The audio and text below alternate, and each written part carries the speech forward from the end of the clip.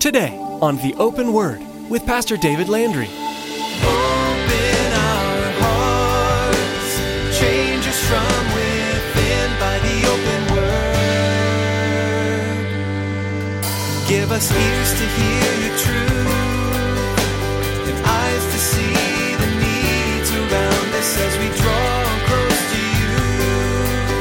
May we thirst for the water that your love brings us. Open our hearts, change us from within by the open word. And if we have that attitude, if we have that hope and that anticipation in our life, and if we're open to the Spirit of God to work in our lives, He can use each one of us, regardless of our background, regardless of our education, regardless of our training, regardless of our economic situation. God is more than willing, and as a matter of fact, He desires to use each one that He calls into His kingdom for His glory. Every one of us have a calling, a variety of callings, no doubt. But the common thing that each one of us have is the truth that God has called us into His kingdom for purpose. Are we open to taking correction from our leaders? In today's message from Pastor David, he teaches us that those who are opposed to correction within the body are toxic. Like cancer, those within the church who want to do what they want and when they want are actually moving against the body of Christ. We need to serve in ways that move with the body of Christ and learn to receive correction from our leaders. Remember, as you serve this week, to come humbly and open to receiving correction. Now here's Pastor David with part 2 of his message, Called for the Task. Open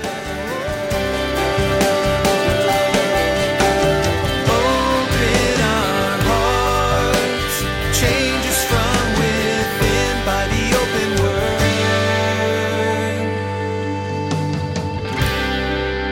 There's some of you that are here this morning that have a calling on your life. As a matter of fact, if you know Christ as your Lord and Savior, guess what? You have a calling on your life. Each one of us, again, as we come before the Lord, as we take that opportunity to seek His face and His direction in our life, we have to understand that God has a calling for us. And that calling is various in tremendous ways. Some of the callings are harder than others. I understand that. Some of the directions and the journeys that God leads you through your life, man, it's difficult. Some of the callings in life are more exciting than others. And perhaps, again, the Lord is using you in ways that, again, you could have never imagined outside of Him. Some of you also, unfortunately, are going in circles. You never seem to be advancing. And while others are making leaps and bounds in their faith and in the calling of God in their life. And all of that, beloved, depends upon your understanding that, yes, God has called me into His kingdom for a purpose. It's not just to fill a seat in a local church, but He's called me into His kingdom for His purposes, for His kingdom's sake. And if we have that attitude, if we have that hope and that anticipation in our life, and if we're open to the Spirit of God to work in our lives, He can use each one of us, regardless of our background, regardless of our education, regardless of our training, regardless of our economic situation. God is more than willing, and as a matter of fact, He desires to use each one that He calls into His kingdom for His glory. Every one of us have a calling, a variety of callings, no doubt. But the common thing that each one of us have is the truth that God has called us into His kingdom for purpose. He's done it for purpose. It was early in the first century, the early part of the second half of the first century, that a man who used to be known as Saul of Tarsus, a Pharisee of the Pharisees, a zealot of sorts. Now he's known as the Apostle Paul, and it's during this time, around 62 to 65 AD, that he writes a couple of letters. He's been working with two men who were students of his, disciples of his, that had traveled with him. Two men that we could look at, we would call them today protégés of the Apostle Paul. These two young men that Paul has, again, as he's brought them under his wing, he knows that God has a calling in each one of these men's lives. The one young man, he was half Jew and half Gentile. He was converted to Christianity, being raised up in the Christian faith by his mother and his grandmother. His name was Timothy. We've been studying the books of 1st and 2nd Timothy for a while now. And we know that for Timothy, again, God had a call on his life as he followed the Apostle Paul, as Paul poured into his life, and now Paul had sent him on to Ephesus. The other man was a Gentile convert to Christianity. We don't know a whole lot about his earlier life, a young man by the name of Titus. When we look at these, both of these men had traveled with, they had ministered right alongside the Apostle Paul for a number of years. And the Apostle Paul made a powerful impact on their lives. There's no doubt about that. And now, as the apostle is aging, he's sent these two men out in different areas of ministry, similar yet different in so many ways, separate ministry positions, distinct positions of service, and God is going to use both of these men, and that's why Paul writes to them. Timothy was sent out to pastor a church there in Ephesus, or to be an overseer of a multitude of churches in the huge major city of Ephesus. Ephesus was one of the major cities of its day. As a matter of fact, for the Roman Empire at one point in time, it was the Asian capital of the Roman Empire. One of the problems with Ephesus is that it was filled with pagan and cultic worship. You couldn't hardly turn around in the city of Ephesus without seeing some little statue or some little token of worship or honor to the variety of gods that they had in Ephesus. But the main god, the main one that they worshiped, actually a goddess by the name of Artemis or Diana. They had a huge, huge temple there. As a matter of fact, at one point in time, the temple to Diana was one of the 7 wonders of the ancient world. That's how impactful these pagan and these cultic practices were in that huge metropolitan area of Ephesus. And Timothy was called to minister the hope of the gospel in the midst of and the surroundings of all this cultic, all this pagan worship. Titus, on the other hand, he had been set to set things in order on an island by the name of Crete. And Crete was located just east of Greece. It was at the south end of the Aegean Sea, and where the Aegean Sea met the huge Mediterranean Sea, there was this island of Crete. Not a very big island. It was about 150 miles long and about 35 miles at its widest. It's probably, if you go from the north end of Phoenix to the very south end of Tucson, the island would have been about that long, and the width of it, again, about from here to the airport up in Phoenix, was the width. Not a huge island, but within that island, there was a multitude of cities there. The cities and the islands there in Crete serviced the Roman legions. There were several outposts on the Isle of Crete, but also the shipping industry quite often would pull in and port or dock there on the island of Crete. Again, we look at Crete and we understand both biblically and historically that the island and the inhabitants of the island, they actually didn't have a very good reputation with the rest of the world at all. One of the things that we can surmise both from the context of what Paul writes, but also from the historians of the day, is that, as one writer says, the Cretans suffered from an attitude of weakness. There was something within their lives that, again, they were not strong of moral character, can we put it that way? There was a lot of things within their lives that just pulled them down. Polybius, a Greek historian, he described them as very revolutionary in spirit. Now, that doesn't mean that they were looking to move forward in a revolutionary way. No, it just meant that they revolted against everything. They were just that kind of a people. As a matter of fact, they say that they had a real problem with authority there on the Isle of Crete. And some have said that the Cretan Christians, even themselves, because they had grown up in that culture, they probably had a very difficult time of ridding themselves of this self-willed disposition that the people of Crete were known to have. What we do see is that both Timothy and Titus went to these two various differing ministry positions. They went there where actually the work had already begun. The churches had already been established as Paul sent Timothy into Ephesus and Titus to Crete. They'd been established, but again, there was a major job ahead of each one of these men, each one, though, with differing circumstances. About the same time that the Apostle Paul wrote the first letter to Timothy that we've looked at over these last few months, he also wrote this letter to Titus, and that's where we're at this morning. In the New Testament, the small little 3-chapter book of Titus, the letter that Paul wrote to Titus. Now, Titus, when you look at it and you compare it to the letter of 1 Timothy, Titus almost becomes like the Reader's Digest version of 1 Timothy. Many of the same things that are spoken of in 1 Timothy are spoken of in Titus, but in a much shorter way, fewer words used in Titus.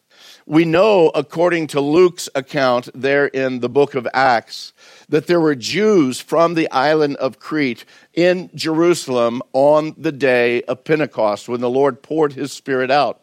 And remember the multitude of people from a variety of nations that were there, and they heard and saw what was going on in the upper room as, again, God poured his Spirit out upon the apostles. And they thought that, again, these men were drunk. And Peter came out and said, no, we're definitely not drunk. But what's going on here is what the Lord spoke through Joel the prophet. The Spirit of God being poured out. And Peter had an opportunity to be able to share the hope of the gospel with these people from a multitude of nations, and among them were some of those from Crete. The word tells us that many, literally thousands, came to a saving knowledge of Jesus Christ on that day of Pentecost there in Jerusalem. And among those were those that had come from the Isle of Crete. Now, if that took place, as we understand, around 33 to 35 AD, we look here in the writing or the placement of Titus serving and ministering on the island of Crete is actually taking place somewhere about 30 years later in the early 60s, 63, 64, 65 AD. So as Titus comes to the Isle of Crete, the church has possibly already been established by some of those Jews who had come to a saving knowledge in Jerusalem on the day of Pentecost, gone back home and continued to learn and to grow in their understanding of what, again, the hope of Christianity, the hope of the gospel, the reality of the cross was all about. So we can look and we can understand the church had been established. But Paul sends Titus there for a specific purpose. He says, Titus, go and get things in order. I think that for 30 years, the church had been there and just kind of struggling and going its way. And they were probably doing a lot of things that were out of order, a lot of things that were just really confusing. They were still in the midst of the Roman culture, and though it wasn't filled as much and as powerfully with the cultic worship and the display of the pagan religions as Ephesus was, still within that culture in Crete, there was a job that needed to be done. And the Lord called Titus to go there and do that work. Now, to go and to begin ministering at a place where there's already a church, that might sound really exciting. To be able to go, man, the foundation has already been laid. But the thing that we have to remember, man, this is now 30 years. They've been doing it pretty much on their own. We don't know how much other impact any of the other apostles or the strength or the truth of how the apostles were laying out the church were going. So now Titus comes in as an outsider to the island of Crete. He comes in as a young man. He comes in as a representative of the Apostle Paul and the Lord Jesus Christ. And beloved, you need to understand that task was probably difficult, to say the least, particularly when we look at what Paul writes to Titus. So let's look together at just that opening paragraph there in Titus chapter 1. Hopefully you've got your Bibles with you. You can follow along with me. Now, as Paul writes this, yes, he addresses it to Titus, but you also need to understand that this letter is going to go out to the full church. The whole church is probably going to see or hear this letter. And so he writes, beginning verse 1, Paul, a bondservant of God and an apostle of Jesus Christ, according to the faith of God's elect and the acknowledgement of the truth which accords with godliness, in hope of eternal life, which God, who cannot lie, promised before time began, and has in due time manifested his word through preaching, which was committed to me according to the command of God our Savior. Now, there's two things that I think that Paul makes pretty clear right in the opening remarks. Number one, he was a doulos. That's the Greek word for the bondservant. He was a bondservant of God, but also he was an apostle of Jesus Christ. There was that calling, that particular calling and that authority upon his life. There's no doubt about the word that Paul uses for a bondservant, for who he was. That word doulos, the pure translation of that was the slave. He was the slave of God. He understood that. He knew that. The definition of the word brings about this whole idea of ownership by someone else, being completely dependent upon your owner for your very existence. And Paul fully understood that. He knew that when he came to Christ, that he was completely surrendered to the will and to the plan and the purposes of God in his life. Paul understood that he was owned literally by the Lord himself. And here he describes himself as the bond servant of God. Well, do you know that elsewhere he also describes himself as the bondservant of Jesus Christ? So, which is it, Paul? Are you the bondservant of God, or are you the bondservant of Jesus Christ? Well, I think it's pretty clear. Paul understands, the deity of Christ. If you're a bondservant of Christ, you are a bondservant of God. Because, again, one and the same, the deity of Christ. Hey, Paul, I believe, understood fully that theological truth. Now, here he comes under the lordship of the Lord. He is also a representative of the kingdom of Christ. He is a representative, just as we've spoken about before, that every one of us have that call of apostle. Small a, not capital A, small a. We are called to be representatives of God's kingdom in the culture that we live. He recognized his call as both a representative and also a messenger to the world that was around him. But he also knew that he had that office of apostleship upon him. And with that office came a greater responsibility and a greater authority to be able to speak and to be able to act on behalf of the Lord Jesus himself. Now, the latter part of verse 1, it unfortunately has a bad translation in the King James Version and in the New King James Version. The New King James, as I'm reading this morning, says, according to the faith of God's elect and the acknowledgement of the truth which accords to godliness. That word that's translated according actually comes from the Greek word kata. Now, it has a variety of translations, and understand that. But in the context of this letter and in the context of what Paul is saying, the translators could have, and I believe should have, used other possibilities in that word. And actually, various and assorted other Bible translations do use a different translation for it. They say that, again, his calling, both as a bondservant and as an apostle, is actually not according to, but for the faith of God's elect, or to further the faith of God's elect. Paul had been made an apostle to encourage and to build up God's elect, to further them in their growth, to grow them up in the knowledge of the truth that leads to godliness. His apostleship, it wasn't compared to the faith or being supported by the faith. So that word according, unfortunately, gives a kind of a difficult understanding there. But to know, no, he was called for and because to be able to minister and to bless those who are in faith as God's elect. Paul assures them here in this passage, again, of that hope. You know, when we are called into Christ, our calling in Christ, into the kingdom of Christ, we are called into hope, and we are called to grow in our faith. He does not call us into his kingdom to say, hey, 20 years ago, I came to a saving knowledge of Christ. I am saved, and it's a done deal, and that's that. And now I sit and I wait for my eternal glory. No, he's called us to, again, pursue the things of Christ and to grow in the things of Christ and to be used for the glory of Christ. As children of God, God has placed within each of us not only that call, but that call with a blessed hope. What is that hope? It's as he says here in verse 2. He says, it is the hope of eternal life which God, who cannot lie, promised before time began. Now, if I came to you guys this morning and I said, hey, listen, I've just decided out of the kindness of my heart, though none of you deserve it, I've decided I'm going to give each one of you $20,000 next Sunday. You come up next Sunday, amen, I'm going to get a great following. The problem is most of you say, yeah, right. Because, you know, the guy probably doesn't have $20,000 even himself, and he's going to try and give every one of us $20,000.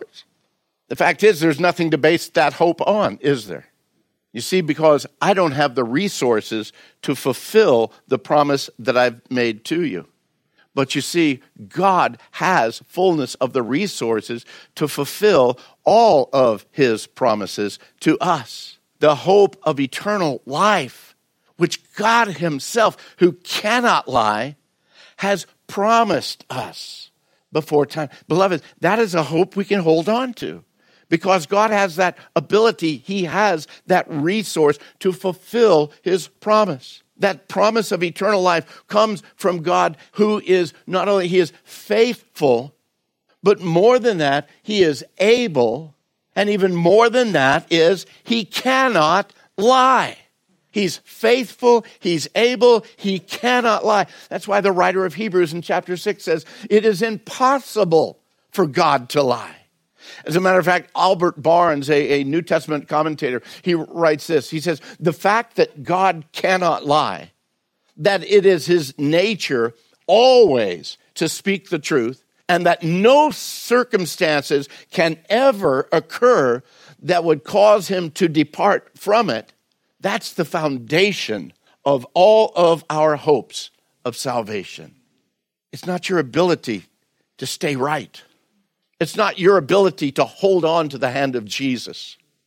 It is the power and the faithfulness and the resources of God himself, who cannot lie, who has promised you eternal life. And guys, that's the hope that's ours. That's the strength that's ours. That's what ought to, again, encourage us and strengthen us in our walk in him. As a matter of fact, Paul tells us that God has been working on that promise. He made that promise, actually, before time even began. That means before you were born, God made that promise. That means that before Adam and Eve sinned, he had made that promise. Even before creation took place, before time began. That's the eternality of our God, who, again, over all things, is able to fulfill and to complete his promises. Guys, he foreknew the problem that you and I would have with sin. He also preordained the solution of our sin. John, in the book of Revelation, he says, I looked and behold, one that looked as a lamb slain from the foundations of the world. Jesus wasn't just crucified around 33 AD. No, in the mind and the heart and the purpose of God, his crucifixion took place before time even began. Because the problem of our sin, God foreknew and he understood. And he promised us the opportunity, the availability of eternal life before time began. And he says, and now in these last days, he's using the foolishness of preaching. The foolishness of preaching to manifest or to make known his word. He doesn't do it by angelic messengers. Oh, yeah, he's done it before. And yeah, every once in a while you may hear somebody that testifies, man, an angel spoke to me. We see even now over in the Middle East, again, supernatural conversions of Muslims who are going to Mecca or going to the mosque or going into their prayer times, and suddenly an angel of the Lord or the Lord himself appears to them in a dream, and just again, suddenly, man, the reality and the truth and the hope of the gospel is made known to them. We know that that does happen, but primarily the major way that God makes his will known and is directed to the people is through the foolishness of preaching. Open our hearts, change us from within by the open word. Faith plays such an important role in our daily decisions. It guides our steps, pointing us toward the paths God knows are best for us. But do we allow it to deeply impact our lives? Pastor David has been encouraging us and challenging us to not only learn the Scriptures, but allow them to permeate every part of us. We're blessed to be a part of that in your life with this study in Titus, and we hope that you'll join us again right here on the Open Word. Knowing God's Word is important, as is prayer and fellowship with other believers. All of these build a solid foundation of faith from which we can grow and share the love our Father has for us. If you have yet to find and begin attending a church in your area, We hope you'll do it soon. With that in mind, Pastor David has a special invitation. If you're in the Casa Grande area and looking for a church to attend, I'd love to have you join us here at Calvary Chapel, Casa Grande. We meet Sundays at 9 and 11 a.m. and also 6:30 p.m. every Wednesday and Saturday. You can find directions and a little bit more about our church by visiting theopenword.com. At the bottom of the page, you'll find a link for Calvary Chapel of Casa Grande. Click on that link and it'll bring you to the church homepage. We're excited to have you as a part of our time in Bible study and fellowship. Our website, one more time, is theopenword.com. Thanks, Pastor David. While you're at our site, you'll be able to listen to additional messages from Pastor David, plus find out more about the ministry of the Open Word. Thanks for being with us today. Be sure to join us again to keep learning the Bible with Pastor David and the Open Word.